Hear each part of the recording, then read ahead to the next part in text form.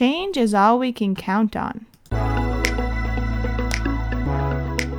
Imagine if that head trash was not there. Who would you be?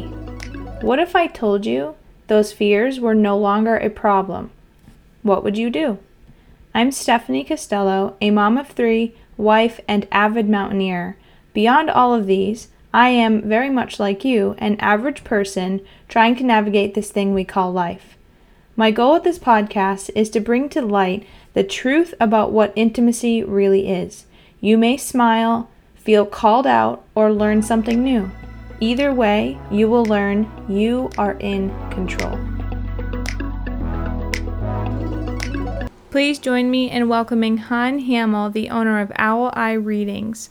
Han aims to offer insight through tarot, angelic messages, intuition, and synchronicities. They use their intuitive gifts to empower others to enrich their lives. Along with being intuitive, Han is also a graphic designer. Han's graphic design services include logo design, branding, collateral creation, portraits, and more. Han's collages of loved ones who have passed, wedding portraits, graduation portraits, maternity portraits, and pet portraits offer a deep, enjoying mixture of graphic design talents and intuitive abilities during these projects. All right. Welcome to the Intimacy Truth podcast, where we have Han Hamill here talking to us about being authentically you. Thank you for being here. Thank you so much for having me. I'm really excited. You are very welcome. And I am beyond excited to talk to you about your journey of coming out as non-binary. This is one that I know I've heard before, but I'm very excited and passionate about bringing your story to the listeners and to people who may be thinking about it and trying to figure out their own selves and how to be authentically them. So please tell us how your journey started. Okay. Well, I suppose I should start at the beginning. So before figuring out gender at all, it was really easy for me to figure out sexuality. And a lot of the times those two things are intertwined. So sometimes you start with gender or sexuality and then you figure out the other, or vice versa. So at like age 13, I was like, oh, I like girls too, but I'm going to stuff that down deep and deal with it later. And I really only, I have a twin sister, and I really only told her. And it's funny, she came out to me as well. So we just kind of like told each other and then zipped it shut and didn't say anything for a while. And then I had my first girl kiss when I was 17, and I was like, I should probably start telling people. I had my first girlfriend in college, my first year of college when I was 18. And then I finally told my family, my mom didn't know about me or my sister. So it was kind of 2-for-1 deal because she got both of us. So I told her about that. She was really accepting. Obviously, my sister's really accepting. Very smooth ride for that. A lot of acceptance, like whether it was in a professional setting, personal setting, school, whatever. So that was pretty good. And then when I got into college, I think maybe like my junior year, I read this book. I want to say it was Bell Hooks, but I might be off. I didn't read the whole thing. My girlfriend at the time was reading it for a class, and I was like, wow, this looks so interesting. Let me look at it. And I looked at like a couple of chapters and then had a crisis because I was like, what is gender? But school was like super hard. I was going to school full time. I was also working and then dealing with like some mental health stuff. So I was like, I don't have time for this. I don't have the brain power for it. So I just kind of stuffed it down deep inside once again. And then the pandemic came along, and obviously we're all having kind of isolation, hermit moments, going inward. It's just easier to go inward when we don't have all these external things going on like work and school, just like socializing in general.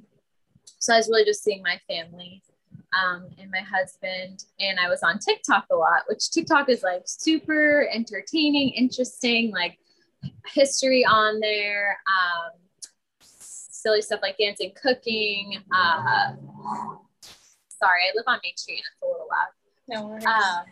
But very diverse, so interesting. You can learn a lot of stuff on there, and obviously there's a big Pride community, so the For You page was showing a lot of that. And then there was a lot of people who were talking about gender, and they're like, now that I'm in the pandemic and I don't have to perform a certain way for other people, I'm having to really critically think about my gender and say, is this right for me, or was I just doing it because it was expected of me? And I just kind of fell in line. And I was like, oh, that feels a little too on point for me. So those videos kept coming up, and having other people articulate what I couldn't really helped me figure out, like, okay, maybe the gender binary is not for me. It works for some people, but it doesn't work for a lot of people. So then I was talking to my twin about it, because one of my hangups when I was in college also was that we're identical twins. Like, if I'm non-binary, it felt at that time that there was a disconnect because of that. Like, maybe we wouldn't be identical twins anymore. This like most sacred, special bond that I have in my life, maybe it would be marred by me being non-binary. And that was like very scary to me. So I talked to her about it, and she was like, I don't care. I love you no matter what. I will support you in any way. I want you to be happy. You will always be my twin, no matter what. And then I talked to my husband about it, and he was very good about it because he's a trans man. So the gender crisis is not something that is foreign to him or new to him. So he was like, I want you to be happy. You can tell people when you want to tell people. I'll like help you tell my family if you want. He was very supportive. And then really the only thing I was scared about was telling my mom, even though she was really accepting of sexuality. I was scared to tell her because a lot of her identity is around being a mother and being a mother of two girls. Mm-hmm. So like people would be like, oh, how are the girls? How are the girls? The girls this, the girls that. And I didn't want to make life difficult for her. I didn't want to cause any like awkward social situations for her. Mm-hmm. I didn't want to be a burden to her essentially. And I kind of like worked around that, just being like, I wouldn't want someone to not be their authentic self around me just because that they thought I would perceive it as a burden. Like I would not want that for anyone else. And also like I could die tomorrow. So we're all specks of dust in the universe. Like it's so small. It's big in my life, but in the grand scheme of things, it's so like, to me, seemingly inconsequential. So I should just like be my authentic self and just tell her. And if she stumbles and has issues with it, then like I can help her, or she can figure it out on her own. But anyways, she was very accepting, and she's good about it. Sometimes she has to like run through the names. Like she'll call me my sister's name and then call me my old name and then be like, oh, sorry, this one. But she used to do that all the time when we were little too. Anyway, she'd be like, what are you guys doing in the other room? And like call us the wrong names. So I think it's just kind of a habit. But yeah, so the pandemic, although it was not such a fun time for everyone, it offered a lot of introspection and led me to where I am now. Very exciting. Thank you for sharing all that. And I have like a few, I was taking notes as you were talking. One of the things that I wrote down is this right for me, or am I just doing this because it is expected of me? That is a huge, wave of, right? Trying to figure out that question and what that question brings for any human to ask that. And then the potential consequences of figuring out what the answer is to that question. So how did you navigate that experience for yourself? Well, I think having first the experience with sexuality first, like earlier when we were talking about it, I did say like it was pretty relatively smooth sailing for me, but I think I say that in comparison to like other stories I've heard where like people just get disowned. There was some like turmoil about it, because it's like this big scary thing. But having that experience as kind of a roadmap, being like I had to figure out like, do I like boys? Is this just because like I was told to? Do I like girls? Does everyone just think they're pretty? Like it served as a framework to be like, okay, I had to question all of this stuff about myself at a really young age. And now I'm an adult. So I have more language, I have more tools. I can use the framework that I had before and apply it to this situation. So I think that definitely helped me get through it.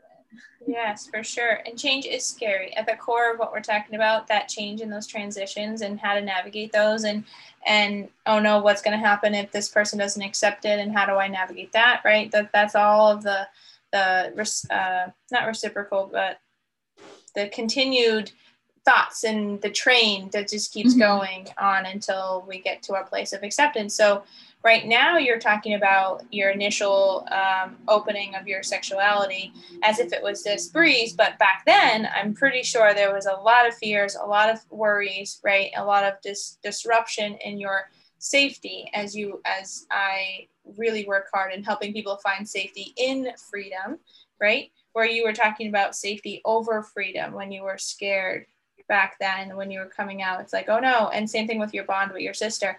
Oh no, what happens? Am I going to lose this safety with this desire for this freedom for my own happiness, right? And that's one of the biggest challenges and one of the $1,000,000 question of how do I find safety in freedom rather than lose a little bit of freedom for a little bit of safety or vice versa.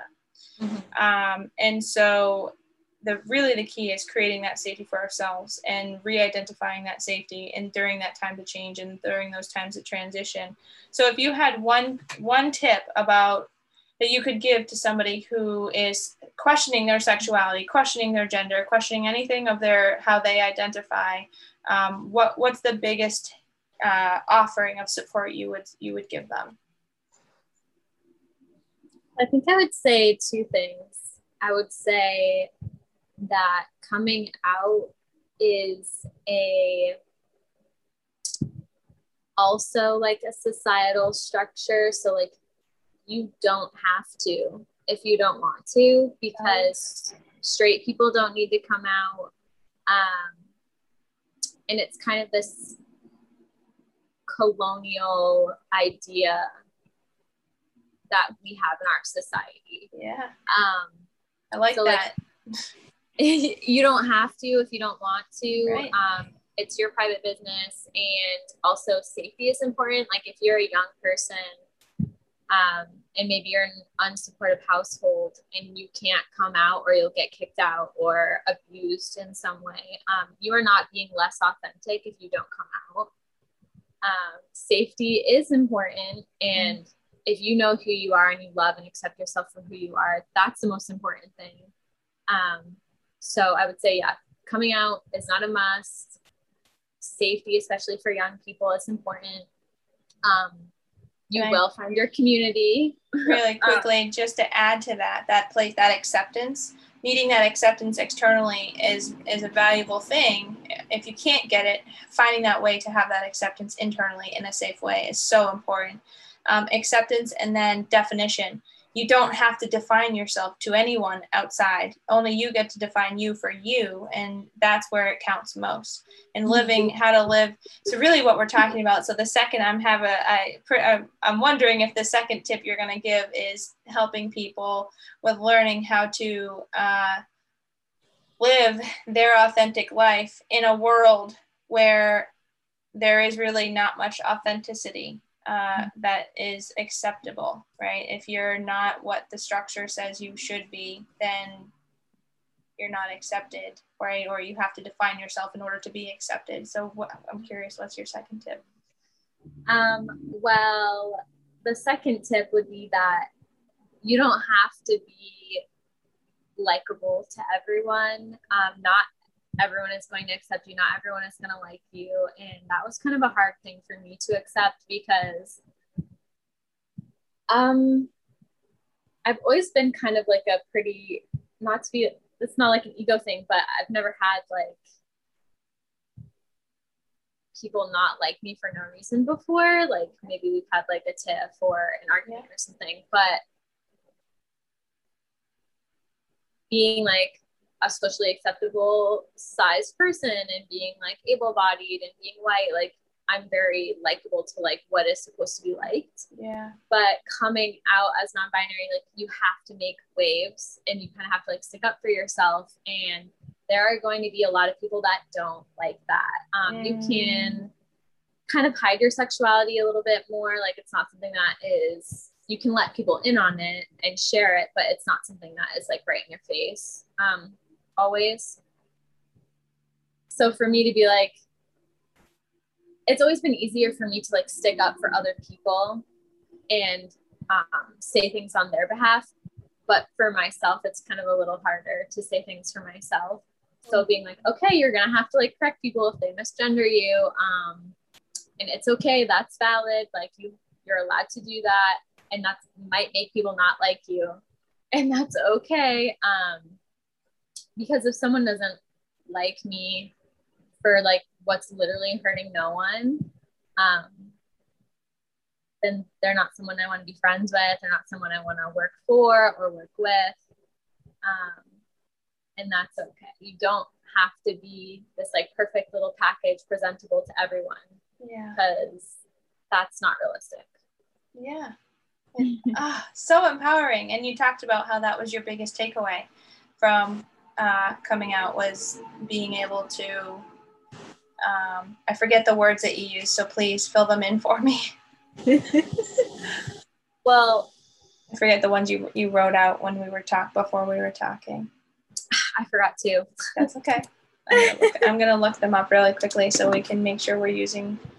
Not everyone I meet will like me, and that's okay. Yes, that's exactly what you just said. So, and that having that piece of acceptance and that piece of clarity, really, and being okay with the transition you're experiencing, and I mean transition emotionally, mentally, not necessarily physically. There's this transition spiritually is what I meant to say. Spiritually, that is happening, and that spiritual transition above the gender, because the genders, I would even say there's a deeper piece to that, which is the spirituality and living your authentic self. So there's the sexuality and the gender, and those are two things where we have felt we've had to struggle, identify ourselves or define ourselves in those areas, because those are areas of our world that have been defined for us. And so we're like, no, I don't actually fit in these categories. There's more categories here, myself included.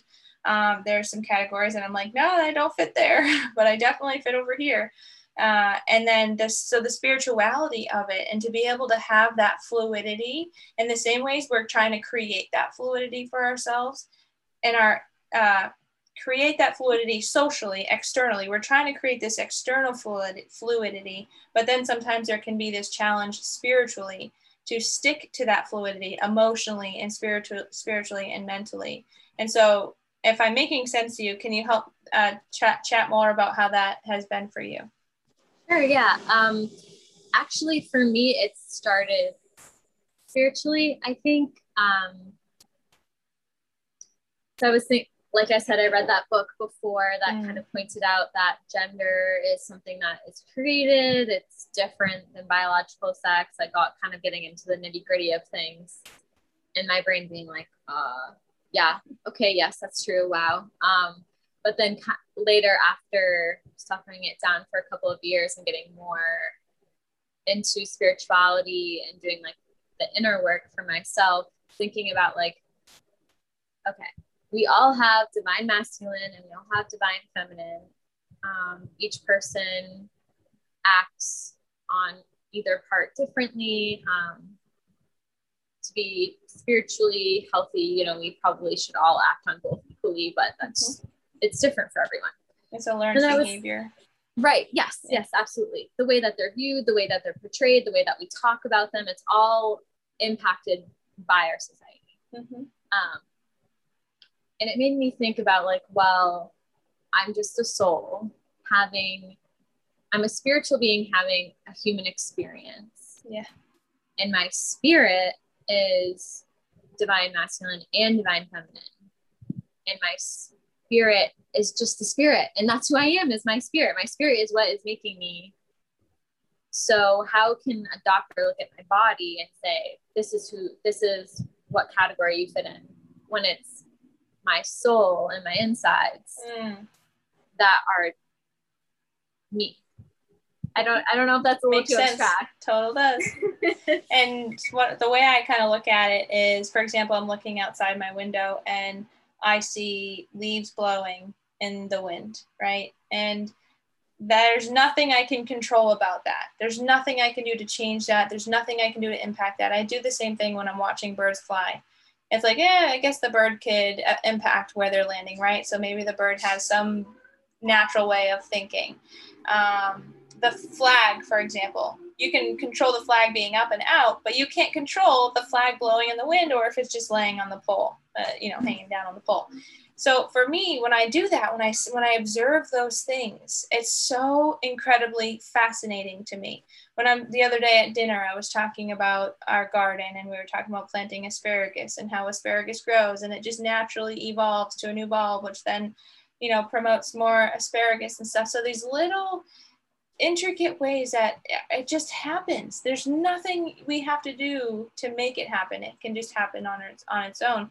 That is mind-blowing to me. That to me is the place to be. It's just things happening and being fluid and them happening and allowing things to just take place in the way that they take place, spiritually minded, by the way, because when it comes to your journey and there are appropriate times to define yourself. There are appropriate times to stand up and make your needs and your boundaries known, especially when there are people who are not of that same mindset of being fluid and that same spirituality of learning how to be fluid.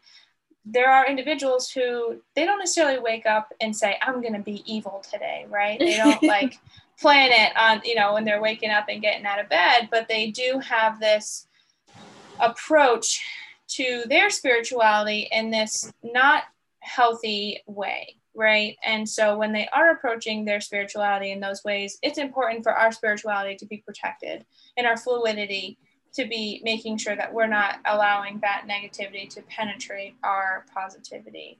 And even calling it negative is like saying male or female in my mind. I really try not to say I'm right versus wrong. It's the same thing as female versus male.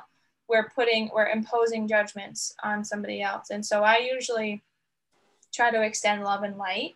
I'll even give an example of myself when I was not in a spiritually minded state and I was driving through, I don't know if I've talked about this on the podcast before, but I've shared this story several times because for me, it was like this mind-blowing experience for myself, just watching myself have this experience. But I was driving through this little town and this woman looked like she just got out of bed. Her hair was like a total mess. But she was dressed like she was ready to go to this like Broadway show or something.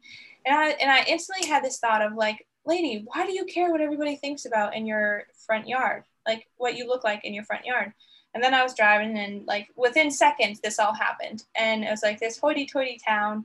And I was like, who am I right now? Like, who do I even like? Who am I to even define this area as hoity-toity? I have no idea. I don't even know a single person who lives here. Like what?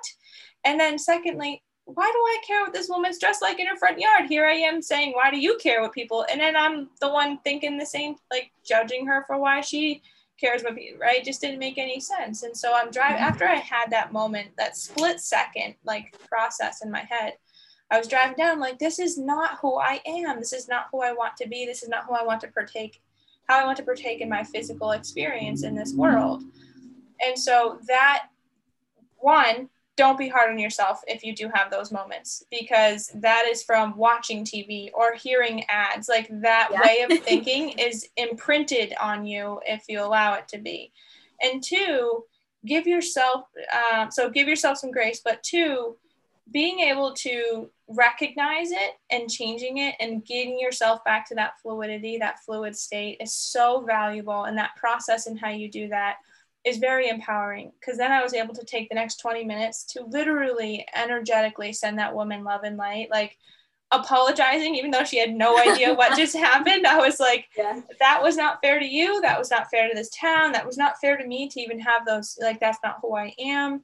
And I really spent 20 minutes of like getting myself out of that whole old negative way of thinking and into my new desirable fluid state. And we can do that in all areas of our life, not just with our gender or sexuality. So thank you for sharing your story. This has been very incredible to hear, especially where it really at the core of what we're talking about is transition and change, and how to create that safety in the freedom we desire, how to find safety in the freedom we create, right? And not letting those imposed perspectives guide our spirituality or anything else thereafter. I always tell people, this was kind of like my catchphrase at my old job, that change is literally the only constant. It's the only thing that we can really count on. So to be able to accept that can be a journey, but it's helpful. That right there is like, change is the only thing we can count on.